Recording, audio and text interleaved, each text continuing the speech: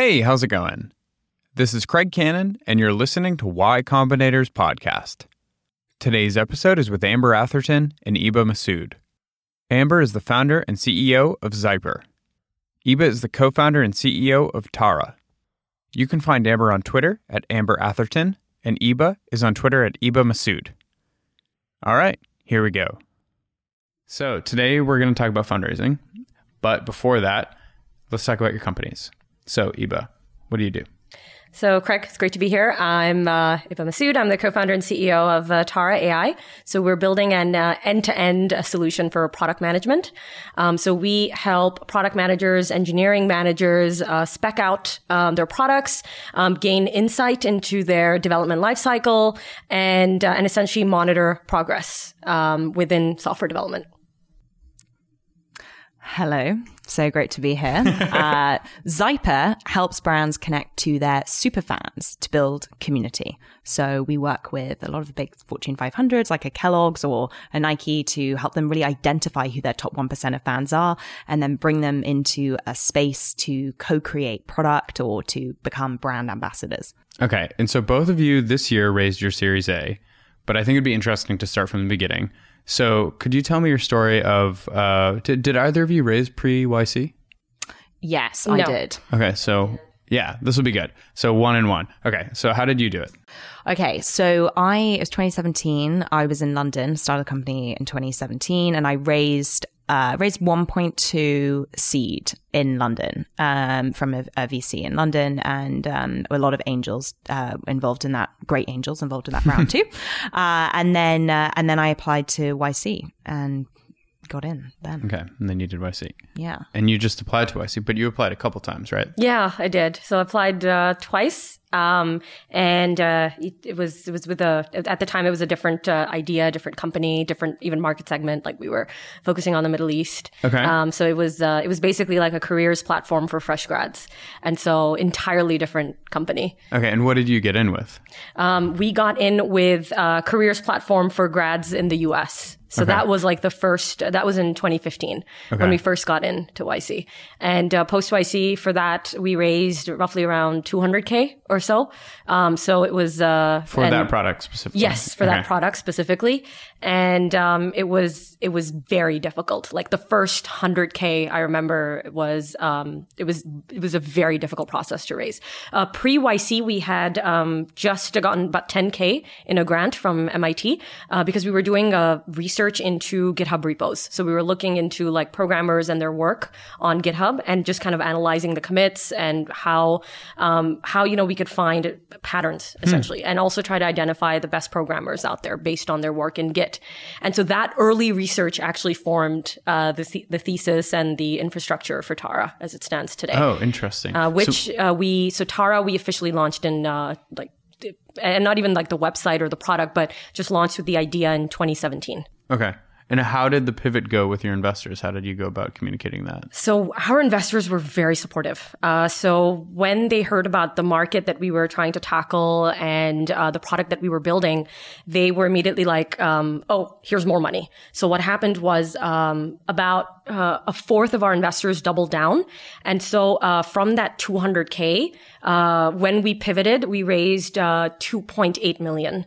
And so we had called it a 3 million seed. Wow. Okay. So what would you attribute that up round to? I mean, it was just the opportunity, the market segment, the early team that we had assembled, and then also the early traction that we were seeing from the early like ML models that we had applied, as well as early customer traction. So the seed was in 2018, it was a 3 million seed. That's when we announced it, but it had really been a work in progress for a while before that. So you lumped all that money together and called it 3 million seed. Yeah, we did. Okay, gotcha. So now having raised both of you a Series A, can you walk me through the differences in the process related to it and how you communicated it to your investors, how long it took, all that stuff?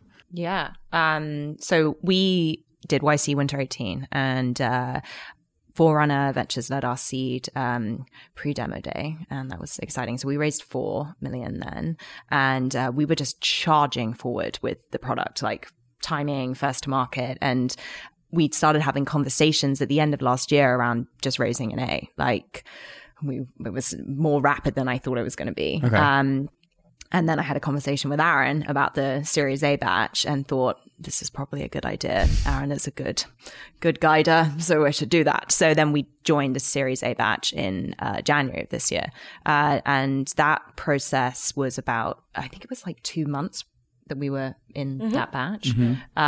So yeah, 2-month process, just like heads down, super focused on building out our pipeline and just aiming to close the round in short a time as possible. But walk me through the 2 months, because, you know, a lot of people aren't fortunate enough to be a part of the Series A program. So yeah, I can't believe we got in. No, joking. So we'll even get into YC. So yeah. Yes, yeah. What was the process like? I mean, it was informal but intense. So as with YC, or anybody who's going through the process of like building something people want and getting to that product market fit, you have daily insane highs and lows. And I guess what was great was just going into it with a structure of, okay, let's fill out this Excel sheet. Let's know every single fund that we want to speak to. Let's work the process and get the timing right. I think that was super helpful in kind of catalyzing how quickly we could close something. So it was, you know, the standard process of fundraising, of targeting the people that you know you want to work with that support like your vision, and then going through that cycle of having conversations, second conversations. I think something we did that was really good though was writing that investment memo. So what we did was kind of do the VC's jobs for them and write, you know, a memo as to why you should invest in us. And that sort of went out, you know, with the deck after the first meeting. So that's a very chaotic answer to your question. Yeah, but so what was yours? Let's get really specific. Okay. What was my investment memo? Rough terms. Honestly, we looked at a lot of other memos that we could find out there. So like the YouTube memo, picked that up and really kind of spoke to other VCs that I know about like the you know, their favorite memos or like how they think about like putting a memo together, and then use that as a foundation to structure our own memo as to, you know, what is the point of Zyper? What problem are we solving? Obviously, like how big can it get? And, you know, kind of unpacking what the risks might be and why they weren't really risks in our eyes. Okay. And how deep were you going into the financials in the beginning up there? I mean, not massively deep, to be honest. In the memo, we weren't. We were just giving high level, like this is our revenue so far, and this is the market we're going after and how much we expect to grow in the next kind of 12 months. But obviously, we then had a model to back that up that was significantly more in depth around the financials. Okay. And so Iba, would you corroborate that? Is yours basically the same? Yeah. I mean, I think for us, and yeah, you remember, Amber, like what happened during that time. So what happened with us was we spent about 2 weeks during the program just really trying to nail the pitch, make sure that we were talking about the product and the solution the right way, you know, just being able to really segment out the story and tell it in a very concise but in a much more in-depth manner as well. And so what happened was we spent about 2 weeks like during the program, and how I found out about the program was I contacted Aaron and I was like, Aaron, our seed investors want to just pull in and do 5 million Series A. And they're like, you don't have to go out, you don't have to raise, and it'll be done. And he's like, think about it. Like, you know, you shouldn't rush into these things, and those seed investors can come into your Series A as well. And so what ended up happening was our total fundraise process to go from first coffee meeting to term sheet was 9 days. Which is insanely amazing. I mean, congratulations on that. Well, the thing is that our seed process was so incredibly painful that this was, it was obviously very surprising. But and, you know, our closing process took longer. That took about 60 days or so in terms of like getting the legal process completed and, you know, figuring out like, who we're going to bring on board for that final 1 million, in the overall round. But, I think, you know, one of the things that I will say is what we really tried to do was run a thoughtful process and really focus on the partner and people versus the fund. And so we were I totally agree with that, by the way. Like it's really about doing your research and finding the partners who've, led rounds in other companies that you admire or that have the right profile for your company. Yeah. So what happened with us was we were under quite a lot of pressure during that time because we had offers on the table and there were people just kind of, whining and dining us and really trying to get us to accept their offer. And it got to a point where, it was like people were literally calling up folks in our ops team to like book meetings on my calendar. And it got fairly chaotic. I would say during that process of 9 days, but there were, my co-founder, Sayed, one of the things, like I think he's someone who's really the yin to my yang. And for the most part, he was the one who was like, let's really take our time and think through who do we want to work with, that are, essentially just, good people in terms of individuals, have a strong understanding of our market and of our customer, can be thoughtful because the product is fairly technical. And we're selling to a technical audience as well. And so having the ability to actually understand and from the engineer's point of view, that was something that we were really looking for. And I think what ended up happening in our case was we decided to work with a boutique fund. So Aspect Ventures, who are now Accrue Capital. And Teresa Go, Lauren Kolodny, Asad Khalik, for us, it was really about the team and very specifically the board member that would be coming onto the team.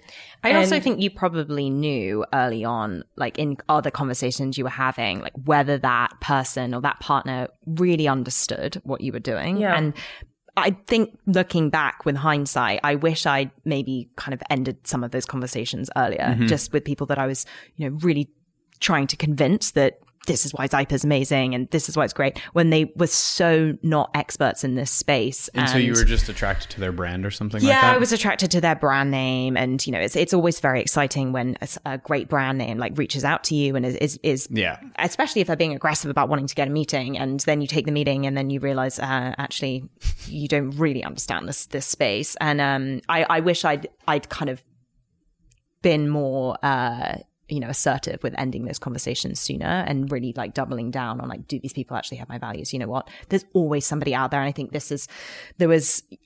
Iba's process is amazing. Ours personally took about 60 days to go through. And I was flying also back to London to meet other funds there. And we actually ended up raising from a London fund. Yeah. So we were meeting people out here. And so it was and then there was holidays, and it just always drags on longer than, well, for us, than you think. So it was that 60-day process and then longer to get the legals. But I'm glad that we went through that because we did find a great partner who they immediately get the space. Yeah. And that's just feels awesome. God, I have to say I'll just give you one example, right? We were at we did 3 full partner meetings. So that's when all the partners at a fund ask you to come in, and the partner that's sponsoring the deal or sponsoring you as a founder is essentially the champion. And they want you to come in and really present the story, the solution, and the market, and why this is going to be the next big thing to the full partnership.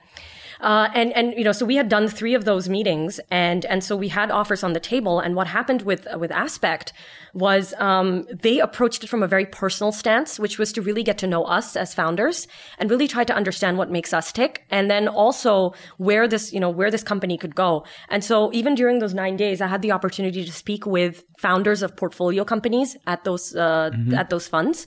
But the other thing, I just remember this when we were at one of the final meetings, and they found out that I love bubble tea. And so I remember this. Yeah, they sent you all this bubble tea. Yeah, they had like an array of boba just on the table. And as soon as Sayed and I walked into the final meeting where they had the term sheet. And so, but yeah, that was a fun. That's funny. So included in those 9 days, are you meeting them the first time? Because oftentimes people start months and months and months before, like grabbing a coffee with someone. Yeah, first time. First time. So from the first in terms of for those few funds very specifically that got to the final part of the process, we met them for the first. So, I mean, I don't know when you can start the timer, but it's really like the day that we met them from that date to term sheet closing. And by the way, that's a term sheet is not when your round closes. A term sheet is actually, and a lot of founders don't realize is that a term sheet, it can be considered an LOI. It's really a letter of intent. Yeah, it's like we're in. Exactly. Yeah. It's kind of like that first part of the process. You can't even consider it an offer in some cases. So people renege on term sheets all the time. And so when we got the term sheet, I wasn't celebrating whatsoever. So I remember we got our first one. I agree. And then, cash in bank, celebrate. Exactly. So getting the term sheet was just the first part of the process where, and for us, like, we're like, okay, we have a few offers on the table. And actually we ended up taking, a lower offer. Only because one of the things I always tell founders, and I just think, I personally believe that you shouldn't maximize for valuation. Because the thing is that if you maximize for valuation, then, incentives aren't necessarily aligned. And so what you really want to maximize for is, are we getting to work with the right people?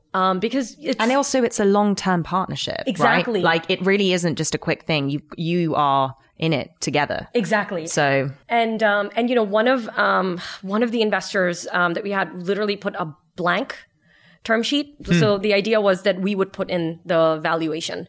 And I mean, it's a tactic, right? And so, it's, like, I saw that and it's like, okay, that's a tactic. Like, you don't want to play these games. Like, at the end of the day, you're building a long-term relationship. Yeah.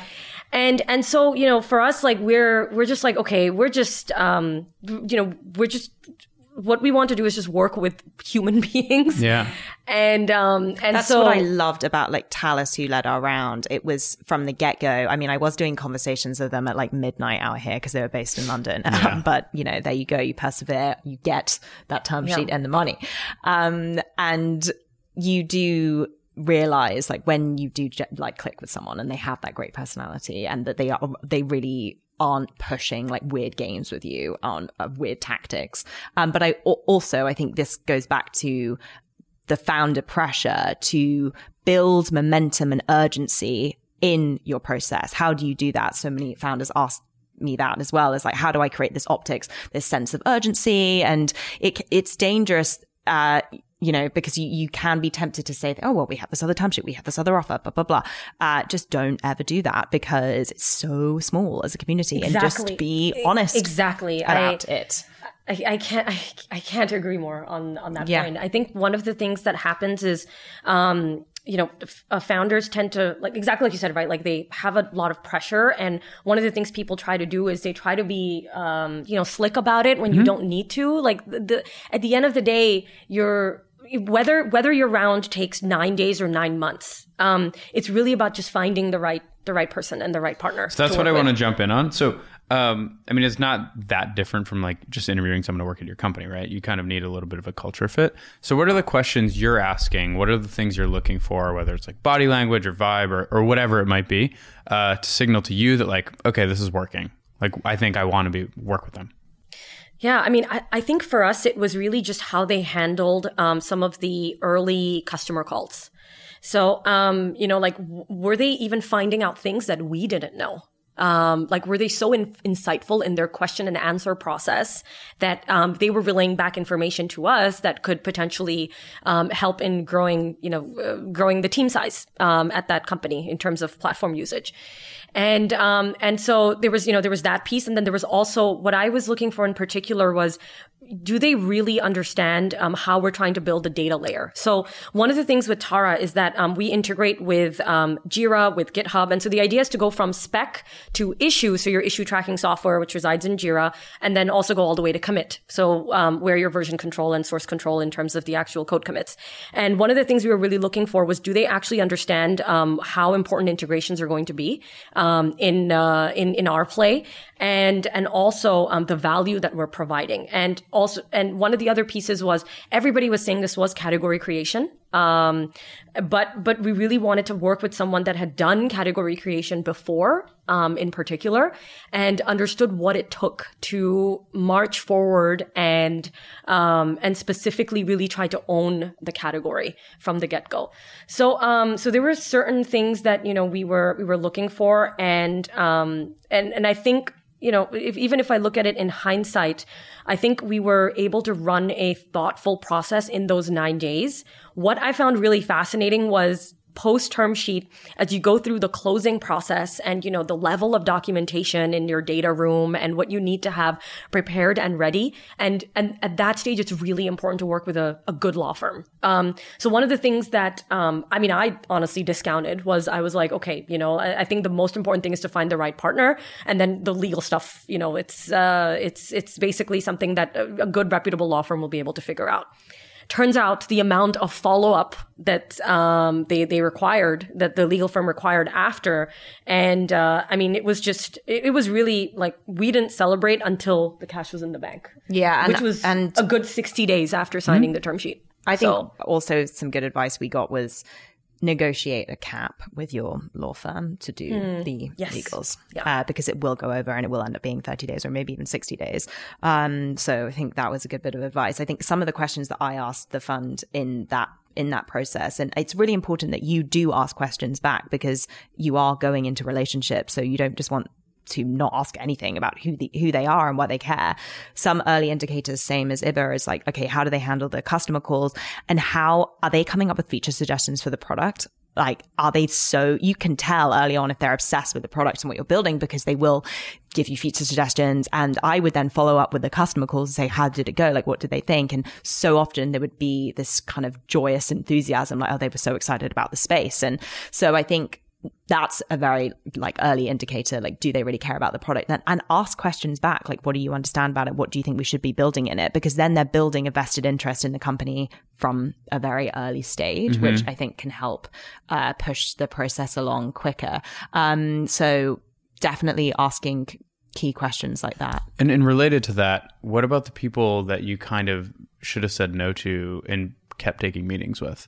What were the signals you saw there? You're like, they're probably going to say no anyway. I'm wasting my time. Or would you have still taken those meetings and gone all the way through with it? It's tricky. You don't know, I think, sure, a lot of the time where something is going to lead. And I think that is the classic, the vagueness of VC, this sort of unwillingness to say yes or no. And just, you kind of can get lost in that gray area for a while and you're kind of hoping that something might happen. And that's probably a telling point, is that funds can operate quickly. You can move fast with paperwork. It is a hot deal. It's very difficult to artificially create a hot deal. If you are a hot deal and you've got a great product, you've got great revenue and product market fit at this stage, funds will move quickly and they can give you a term sheet. However, I do think that one question I asked early on was, what is your process? Tell me, how does this work for you? Because whilst they can move fast, they still, they have to present to the partner meeting and being mindful that they also almost are entrepreneurs themselves. They have to validate it to their LPs and they have to get buy-in. So working together on how to move that forward and really understanding from their perspective what it's going to take to get this signed off, I think was helpful for me. Yeah. And I think just to kind of, if we look at it as a process and we want to present an overview, the first meeting is usually the single partner meeting, which is the coffee meeting. And at that stage, and for some founders, it may happen with an associate or a senior associate or a principal. What you want to do is make sure that you're meeting with an investing partner. And so they would usually have general partner in their job title. Yes. What do you think about this whole question that gets asked so many times about whether you should take a meeting with a principal or associate? Because I think it's important because they can be great advocates for you. Yes. And so I don't have a black and white answer to that, because the thing is that at Aspect, we met with a senior associate. And that's how it was still a short process in terms of getting the deal move forward. So, I think the most important thing is to meet with senior associates that have influence. And how you can figure that out is really just go onto their LinkedIn and see how long have they been at the firm. Are they someone who's really an analyst, but has the associate title, because sometimes you can have inflated titles at VC firms. And so if they've been there for a few years, and even better, they're sitting on a board, like let's say they're a board observer, then you know that this is someone who has influence at the firm. And so that was just my very quick vet in terms of deciding. Yeah. I mean, for us, it was just such a short process, but that would be the advice I would give. Now, if you look at the actual process, so the first piece is the coffee meeting, right? And that's when you meet with ideally the GP. And sometimes it's a senior associate and you get pushed forward to the GP. If the senior associate is serious enough, they will bring the GP into that coffee meeting. In our case, what happened was some of our early from those 3 funds, one of them in the first meeting itself, pretty much they had like 4 people there. And it ended up being a lunch meeting. So it can be a coffee meeting or a lunch meeting in terms of that first meeting. And then, if that goes well enough, they'll pull you into a Monday or Tuesday full partner meeting. And so let's say if you have lunch or coffee on a Wednesday or a Thursday, by Monday or Tuesday, you could be presenting to the full partnership. So what happened in our case was we had back-to-back full partner meetings. It was on Monday and Tuesday. And so that weekend was when we spent really prepping the pitch. And if the GP really wants, you to present your best foot forward in front of the full partner meeting, they will work through that weekend or, whatever that date period is to make sure that your presentation is as good as it can be. I think it's so important just to focus on that, because as you're left as an entrepreneur in this gray area, like not getting really direct, clear signals as to whether a fund wants to do this or not, it's being mindful that yes, a partner will work on the Sunday or the Saturday to move this deal forward, and they will do that. And they'll do the customer calls, they'll do the reference calls 100%. As well. They'll put the power of the partnership behind this so that they're able to do adequate and enough research on the company. And I think for us, on the other piece was YC and the Series A program really, honed in on the fact that you should have your data rooms ready and prepped. So we did, and I think that was also what set us as Series A companies apart from even other people that were raising, was we really had our documentation in order. That was, thank you so much, Aaron Harris. We definitely got the data room together, and it was very organized. Like week 1, that was our goal. And it still took us 60 days to close, even with the organized data room. So, but good point. So maybe, also, just want to say on the transparency, telling the funds that you're speaking to as you're managing this pipeline and you're having multiple conversations, it is really difficult to juggle all of these things and kind of calibrate at what speed different people are moving at. So something we would say a lot is just, okay, we just want to be mindful about other people who are in the process. Like you want a yes or a no. And I think it's fine to push for that. Like you need to get an answer. Like, do you want to do this or not? And if you have multiple people saying yes, then you're in the position of saying, okay, let me decide and what my values are and how I want to move this forward in this long-term partnership. But I think be assertive with asking for a yes or a no. Right. And they're just trying to preserve optionality, and you're trying to get some clarity here. Yeah. And another signal, I think, if we can boil it down to signals, is that the fund will work to take 4 or 5 hours of your day. Like they will literally. So in those 9 days, I'd be up by 4:15 a.m. I'd start. I would. Because meetings sometimes would be in SF or they'd be in Menlo Park, and during the 2 weeks prior during Series A program, and then for those 9 days, I was pretty much full time on fundraising. So that is so important to note as well, is that being able to be in a mindset where you are locked in on fundraising, and this is what's so great about when you're doing YC. It's like, what's your M&A goal? Does it fit your goal? Don't do it. Right. And that is the process that you need to be thinking of when you're fundraising. It's full focus on that as much as you can, because that's how you're going to get to close in 9 days, or in our case, 60 days. It's still pretty good. The thing that's not obvious, in my experience, interacting with founders, is that it just takes up all the time anyway, because it's in your head. So all of a sudden, the coffee meetings maybe 20 minutes, and say you spend an hour getting there, an hour getting home, whatever. But then you're reading blog posts, you're talking to other founders, you're doing all this other stuff. So that's why you really have to time box it, because it will just get into everything. Yeah. I will say we were grateful and lucky that even though the process, it was 9 days, but we did get to spend approximately, I want to say 7 hours approximately 7 hours with each partner. That's great. So and I think it's interesting. Like I feel like that's also almost become a gauge for us, even as we go through a hiring and recruiting process for candidates. We like to spend a good 7 to 8 hours. I feel like it's I think that's a good gauge. Great. I will say that we actually had conversations move pretty quickly to WhatsApp, like to chat. Yeah. So I was already building like a lot of rapport, like back and forth on WhatsApp, and like, keeping it top of mind, and just, that helped definitely with the speed. And texting Aaron at like 11:30 p.m. Oh, yes.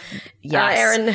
It's so, a friend of mine's rising his Series A at the moment, and it's just so useful to have other founders around you who you can just riff with, because there's this whole new Lexis that you need to learn of how you are communicating, like what the process is, like, what the optics are, everything, and just being able to have a sounding board. Like I definitely text Iba like multiple times being like, oh my God, how do I do this? And you need to have that space to just have a sounding board to talk things through. So like, I don't have a co-founder. So I think, thanks for responding to my text. So one thing we wanted to talk about was what this was like being a female founder. So obviously, you've only done this one time. You haven't been a male in another life and reincarnated, but you know other founders who have raised Series A. So this is kind of interesting to talk about. Yeah. In your experience, how do you feel like it differed for you personally? Yeah, I think from my personal experience, I mean, we were so lucky to have Forerunner, female founded VC to lead our seed. So I had the experience of what it was like to sit with, partners, like female partners, and it be a very comfortable kind of open conversation. And I think what I hear from like other female peers and in my own experience is that often you're walking into, a boardroom partner meeting where there is not a lot of diverse representation, and you therefore feel pressured to take on maybe, more male characteristics, like just being more aggressive or,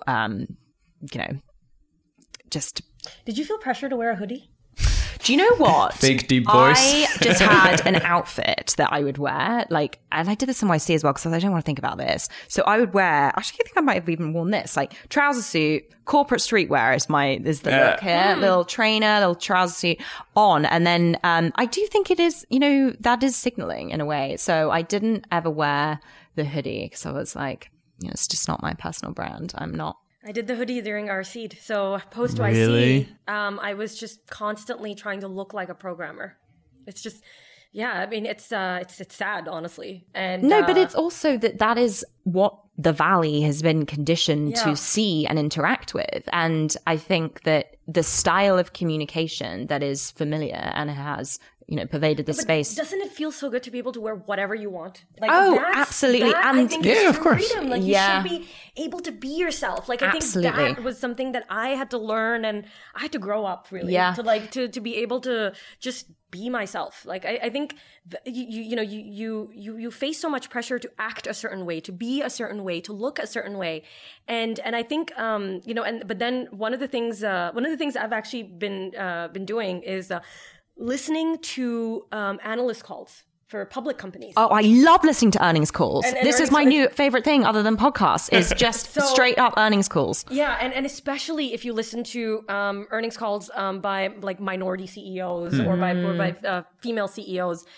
And I think, bottom line, like what I've, had to kind of train myself to do is bottom line is that it's really going to be about the traction and the team that you put together to like, to go after a problem. And so, so I think, one of the things that I also think, even since we did YC, things have changed since that time. Massively. Drastically. And I think you're definitely like at least, for our Series A, we saw more representation in terms of the team structure, like so the senior partner, principal, and analyst. We definitely saw more representation in the funds that we were talking to, and I think also people are more I would say they're more used to like listening to the fact that founders don't necessarily come from Ivy League backgrounds or are of a certain race, and I think or understand sports references. So So I think for me, I was like, okay, I don't need to learn the lexicon behind American football. Like, I'm someone who understands soccer as it's known here. Yeah. And so I think that was something that I had to learn. But you had way more to show too, and the confidence behind that. Like, and that's what it is, right? Is that you can't.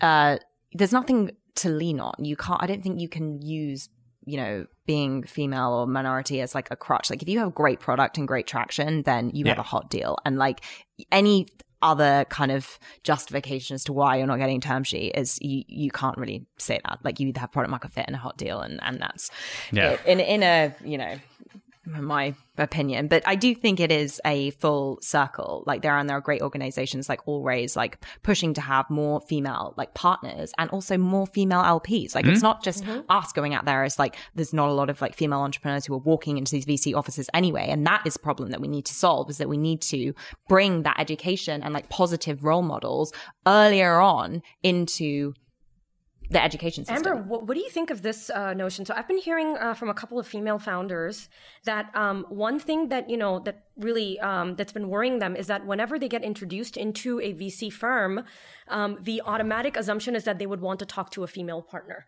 And so then they get introduced to the female partner who's actually only been at the firm or fund for, in some cases, lesser time and may not have as much influence as someone who's a much more senior partner. Have you heard of this? Yes, I experienced this actually personally myself. Interesting. Okay. So, but I will say that I think that funds are grappling with how to deal with this in, the most sensitive way. I think the way it needs to happen is that founders should be able to talk to the partner at the fund that understands their industry and their business. Period. Definitely. That's really, it's that simple. Yes. It's they shouldn't automatically assume that because, this person is a female founder or a minority founder that they should talk to the female or the minority partner. It should really just be fundamentally about expertise in the sector. Exactly. Yes. Exactly. And but okay, so were all of your were they just warm intros for both of the funds that led your Series A? Yes. Yes. Okay. For us, I was a quite cold intro. Really? Yeah. It was an intro. It was an intro, but it wasn't a warm one. So it took a lot of time to get to know them. And I think I actually underestimated how awesome they are early on, because we had so much interest when we started raising out here. Like, and it was overwhelming. Yeah. And I kind of kept it more on the back burner also because we were out here and not in Europe. Sure. And then investing the time to, get to know them more and more was interesting. But yeah, it was more cold than warm. Okay, so yeah, you are in control of that to a certain extent. You're like, I'm trying to meet this person who knows them, right? You would think so, but I feel like in some cases, with some founders or some situations, it might be that, I'm finally getting to meet this firm.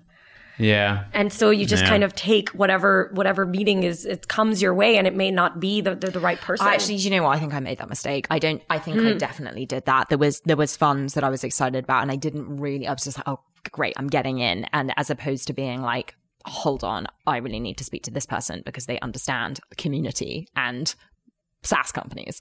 So yes, could have done a better job there. But I do think that, there's a great like Allraise statistic that 2009, 410 companies who had female founders got VC funding. Whereas last 2019, 2,700 companies got VC funding. So there is a massive, positive increase that we should be talking about, that there are more diverse founders and there are more diverse partners, and therefore we're getting more funding. So I think in general, we are moving to a much more positive, balanced ecosystem. Yeah, absolutely. I mean, it's why I love being out here, because the default mentality is optimism. It's like, 100%. And agency too. Yes. And you can meet anyone, Twitter, DM, sure. I think I had a couple of partner meetings actually just from a Twitter DM. Yeah. I mean, if you make great stuff, people recognize you. I think that's such a great point. And that really is what it comes back to, is if you make something great, make a great product, have great traction, you're going to get the meetings. And don't go into a fundraising process too early, because it will just kill your soul. Just wait until you have really built the great company, and maybe you even want to be profitable. It's a dirty word, I know. But Okay, I know. We're going to change the subject now. I do want to talk about kind of the psychology you have to get into to fundraise. Yes. So yeah, one thing that we were talking about before the podcast was addressing like how big can it be type questions. So how do you go about like, getting in the mindset to answer that? I think having an executive coach was something I should have done earlier. And, in YC, there's actually a company in our batch, Torch, who do executive coaching. And I got on that and we started focusing my sessions on that. It's just like getting powered up, getting ready. And also you probably have these traits innately as a founder anyway, if you're going out there and you're pitching your business to customers all day. So it's really like leaning into that and just having a coach who can help bring that out in you, and maybe listening to that Goggins book, like just getting like that mentality of like winning is great, because I think that maybe this is controversial to say, but I feel like the appetite for risk for a lot of female founders to really answer that question, how big can this be, it's more realistic perhaps of like, okay, well, we have product market fit, the product's going to change a bit, so realistically we're going to IPO here. So there's more of a like there's a less aggressive approach, I think, to the answer of how big this can be than I think I've definitely seen some of my like male peers take, where they're like, well, it's going to be $20 billion next year. And I think it's balancing that, right? Like you want to be completely convincing and have, of course, your own conviction and how big your company is going to be. You're not doing this for any other reason. Right. So, and you're not also a sociopath who's just lying to people. And right? You cannot be that either. You don't have 5 term sheets. Like, just be real. Yeah, that's with a really yourself. bad thing to do. And it's a balance of, yes, you're not a sociopath psycho, but you also need to just really believe in yourself. And that is so authentic when you see that in conversations, when people like have true conviction in that. And you need to convince the person sitting on the other side of the table that they are like backing the right horse, and you will win. It's important. So in addition to, listening to the David Goggins book or whatever, what are the things to not do that might negatively affect your personal confidence? I think, let's see. So I think we even touched upon some of those things during this conversation, which was, just be true to yourself. You don't have to make it seem like, that like it's a hot deal. Like I've seen some founders do that. And it's deceptive. And the thing is that deception only works to a certain extent. Like you said, right? It's the valley is a small place. And so what you want to do is be true to yourself, and be true to the partner you're going to work with, because that person is really becoming a part of your team and a part of your company. And in some cases, really, I would say even a part of your founding team, because if you're under 20 people when you're raising your Series A, then, this partner is going to become a key part of even day-to-day operations. And so I think I would say probably some things that founders, negatively optimize for. Number one would be valuation. So I don't recommend optimizing for valuation. I think then you have to work up to that valuation. And obviously, we've seen, nowadays, right, the challenges that are happening in the IPO market. So I think, it's very important to come together and really come up with a valuation that is, optimistic, but realistically optimistic. And there's a lot of data out there that you can use to make this decision, right? Like it's a 3x multiple from your last round, or whatever data points you're going to use. And it is a conversation, right? Yeah. Like you both have interests, but you need to align them and make it a conversation and not a kind of aggressive territory marking situation. Second thing I would also say is that investors and partners have been doing this for a long time.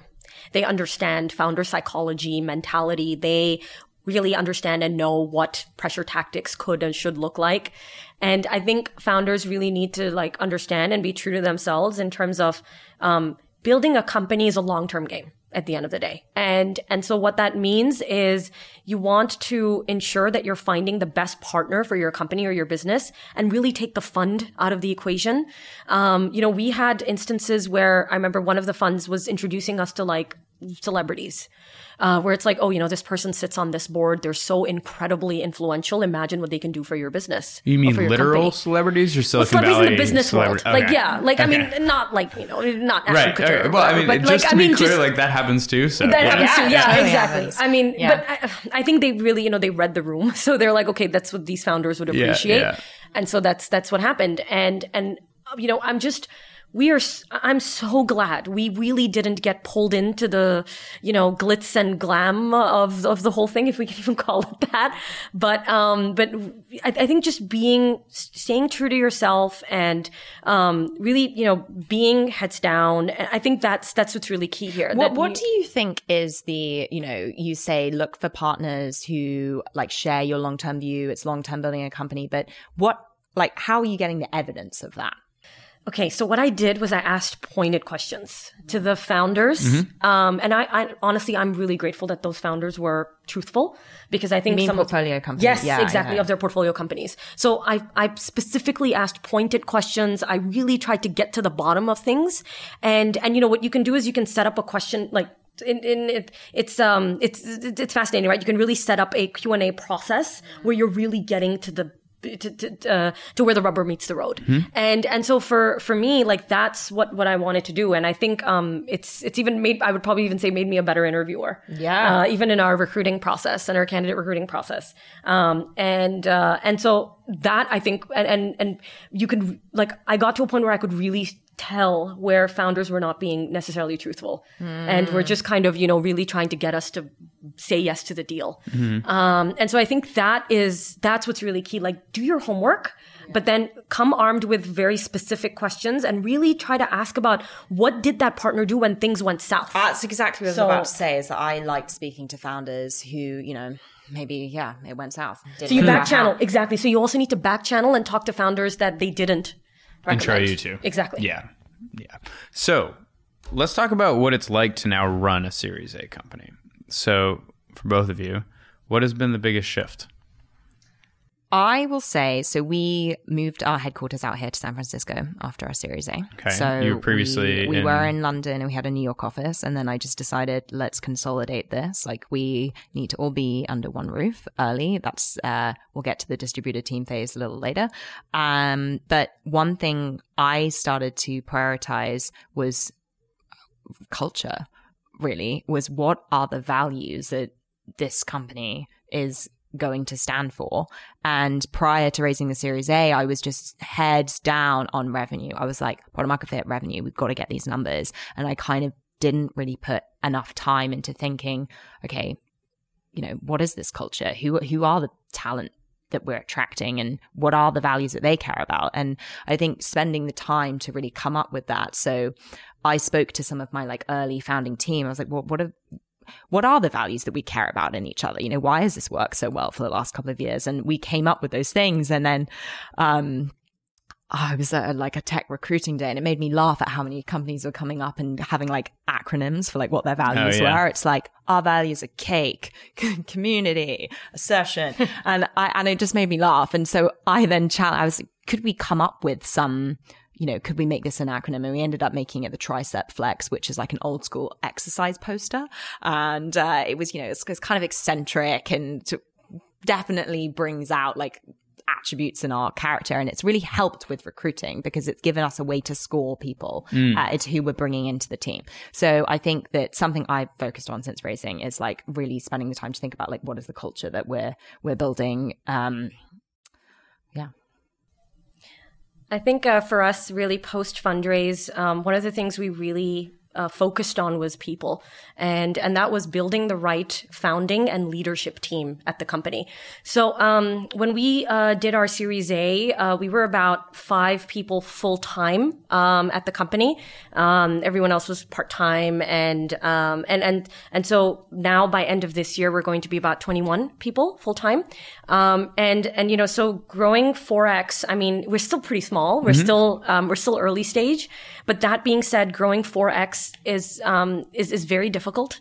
And what we did was we really didn't want to compromise on the people that were joining the team, because we know that they're going to be leading their own departments over time.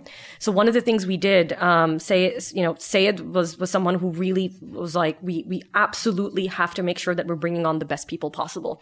So now our founding team consists of early software engineers from Nest, Google, Apple, Atlassian, and we've really brought people together that have this common mission, common vision, where everyone says, okay, we know software product management is broken, the tooling you use today is fragmented, and at any point of time, whenever you're going through this development lifecycle, you really can't understand what is really going on, with whether you're starting from the initiative at the VP level all the way down to the issues, and then even tickets that are being generated in your existing project management software. So one of the things we really did was we tried to find our tribe. And I think did you write down the companies that you wanted to recruit from? And interestingly enough, besides just the adjacent companies, 80% of the companies that we ended up in terms of from the founding team perspective were not the companies that we had written down. And I think it's because you assume a certain, for example, one of the things we knew was, CI/CD, hiring from CI/CD tooling would be interesting, because the messaging is very similar, where they're focusing on product delivery, because that's what we do, what our product does. And then we very quickly found out that, hiring people that have been late stage at these companies is very different to really hiring people that were the first 20 in. Totally agree. And other founders in our batch who have closed the Series A and now building this team, it's funny how a few of us have made this textbook mistake of maybe bringing in senior people just too early. And everyone makes it. Exactly. And everyone makes it. It's so funny because you read about it in every single book. You're like, don't bring in executives too early. And, you a lot of the time end up making those mistakes. Well, I think the key is to bring in executives that have been early enough. So so some people say they've been early, but then when you again go down the path of questioning, and it's like, no, were you really there when it was a garage? Or were you really there when, post Series A? And was even the post Series A considered early enough at that time? So, and why do you think it's important to get those people who were so early? I think it's because they understand the level of hustle that's required. Very simply. That, there's processes that have not been put into place that they're going to have to come in and put in the processes. But then it's also, by the way, we're about to have a pen war. Oh, that would be fun. That would be the first time. But the other thing is that it's only very few founders that can also do this, only because it means you have to be willing to give up ownership and control. Which is very hard to do. Yes. Actually. And so when you're bringing in people that are much smarter than you in that area or domain and are essentially, really understand that specific domain, you need to be willing to take a step back, being like, let them own their domain, let them hire their people, let them run their department. Absolutely. And so we're at that stage where everybody's in engineering, right at this stage. We haven't started building out a sales team as of yet. But at least for these first 20 people in, we knew that this is going to be the founding team. And so each of these individuals will have their own departments over time. And how do you recruit from people who have offers at big companies? So it's easier said than done. Yeah. So I remember, when we first brought David Keith on board, who is our lead engineer, he was very intensely, he was someone who felt very strongly about the mission and vision. And then as we started building out the early engineering team, what happened was people had offers from Google, Amazon, PayPal. And in some cases, especially when you're hiring early stage, people that had been there early stage, what usually ends up happening is then those larger companies just give, another bonus package of, let's say, another 250 to 400K in stock. And so it's, you really have to find people that believe in the mission and the vision. And you as a founder have to be able to actually paint that picture. That's what's most important. Yeah. And I think, and they really, it needs to fundamentally come from the fact that, are you building a category creating product, and is is this something, are you really taking on a giant incumbent? And is this also a daily frustration that person has faced? So one other piece is that we were lucky as well that in the founding team that we've built, every single person has faced the frustrations that we're trying to solve.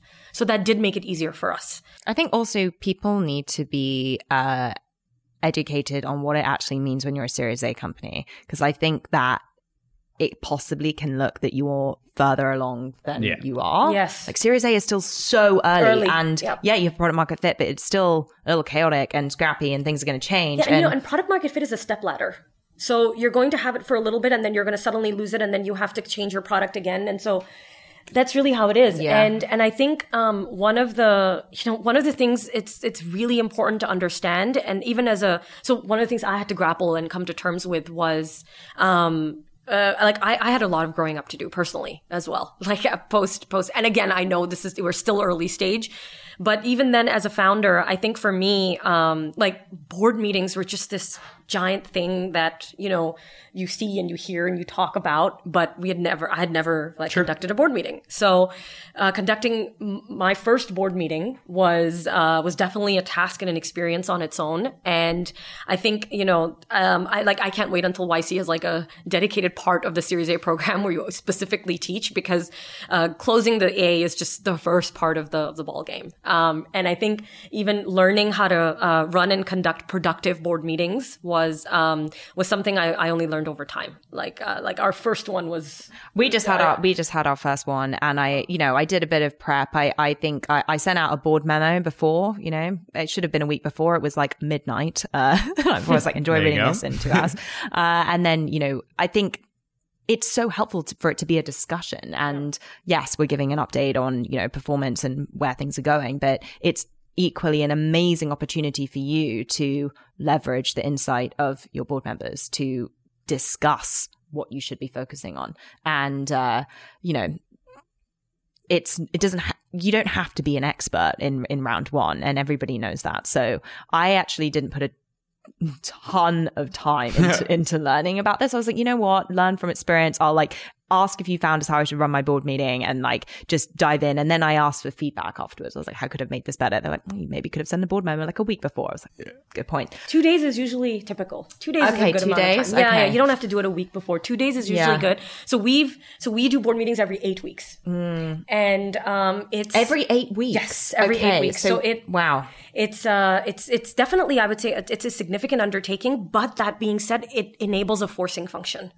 Oh, it's so good. And also, I think going back to the whole earnings call thing was that was actually the only prep that I really focused in on was, okay, how are these people running their earnings calls? Because if I can take learnings from this, and I can probably run a relatively successful first board meeting. Right. But also, I shared my board deck with the team. So they felt buy-in or of what we're doing and kind of in the loop, just to build that, again, transparent, candid culture of this is what the feedback was. How do you follow up with the? So one of the things that now happens, at least for the last 2 board meetings that we've had, our leadership team kind of comes together and they have their own domain areas. And so, for example, at our last board meeting, we had our team leads present as part of the board meeting as well. Oh, and I also did that. So they kind of talked about what areas they were owning, but then also what are the OKRs that we're aiming for the quarter, and then how those OKRs translate into monthly milestones. And we actually so one of the things we did post Series A was we instituted OKRs for the first time, and I think it's what are the top 3 takeaways from that? Top 3. Okay. Number 1 is don't make your OKRs too vague. Number 2, ensure they're measurable. It needs to be a certain number that you can hang your hat on and be like, okay, did we meet this? Yes or no? And then, that's a function of, you can even put it as and then you can also put it as a percentage in some cases, but I always like the yes or no. And then number 3 is ensure that there is team buy-in. So one of the most important things I believe is that the team needs to come up with the OKRs together. And so we as team leads, we get together and we really define what's important for us for the quarter, and then what are the monthly milestones that we want to set. I think the other piece is, I think one piece of advice I would also give to Series A companies is initially, I thought a lot about how often we should have our board meetings. So the typical cadence is usually quarterly. But I think that, if you want to continue being at the same pace that you've been working at in terms of from a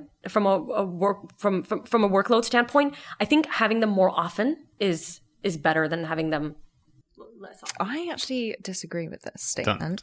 Oh, there we go. That's our first disagreement. I think that we have our cadence currently is twice a year.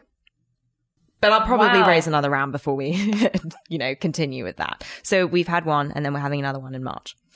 However, I am in on our monthly updates. Like I'm doing our monthly investor updates. Like I'll have calls, but I guess my concern with having them too often is I don't want to spend all of my time, and I'm sure you are not doing this and I need to quiz you on how you are being optimized about it, but I don't want to spend too much of my time preparing a board deck. Like I want to just execute. Take your all hands updates and have them in your board. So that's the thing, because we do weekly all hands, and yes, we're also doing monthly investor updates as well in terms of calls.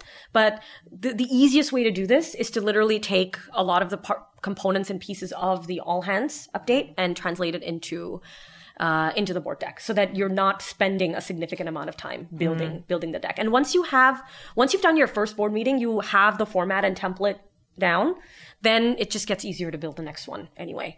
Yeah. And I think, for the most part, what we optimize our board meetings for, and I mean, I think, and I think we'll only improve over time, is to really enable decision making. And so if there's any kind of specific decision that we'd want to talk through, or have working sessions on specific areas that we need to delve deeper into, that's really what we're using the time for. I think Sequoia has a great post on this as well, just how to effectively run it. There's a lot online. Yeah. So just to wrap this up, last question. For founders raising their seed or Series A, what would be the single most important thing you would tell them? Focus on the partner. So really focus on the person that you're going to be working with, because, I used to laugh when people would tell me it's a marriage. And it's really, that is absolutely true. So really focus on finding out everything you possibly can about that individual. Don't just read press or read the Forbes Midas list.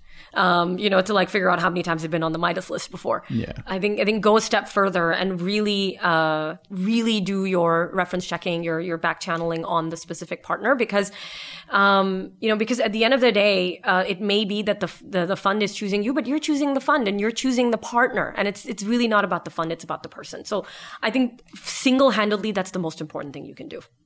I would say two things. One, have a process. Get an Excel. Get it color-coded.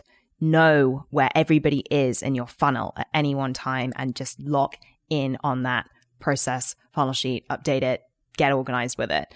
And then two, I would say, is to do this executive coaching session or do whatever you need to do to make you feel confident and invincible and have high conviction. Because it's not going to be nice, It's going to be hard. And you need to persevere and just remember there's always going to be a yes out there. And it may take you 30 days, 60 days, 90 days. Like there's definitely people on our batch that took even longer than that, but they still got great deals at the end. And don't judge yourself by your peers. Just keep persevering with it, because somebody will say yes and somebody will find the resonance in what you're doing. And just, you got to keep that inner belief. Awesome. All right. Thanks so much for coming in. Thank you. Great being here. All right. Thanks for listening. So as always, you can find the transcript and the video at blog.ycombinator.com. And if you have a second, it would be awesome to give us a rating and review wherever you find your podcast. See you next time.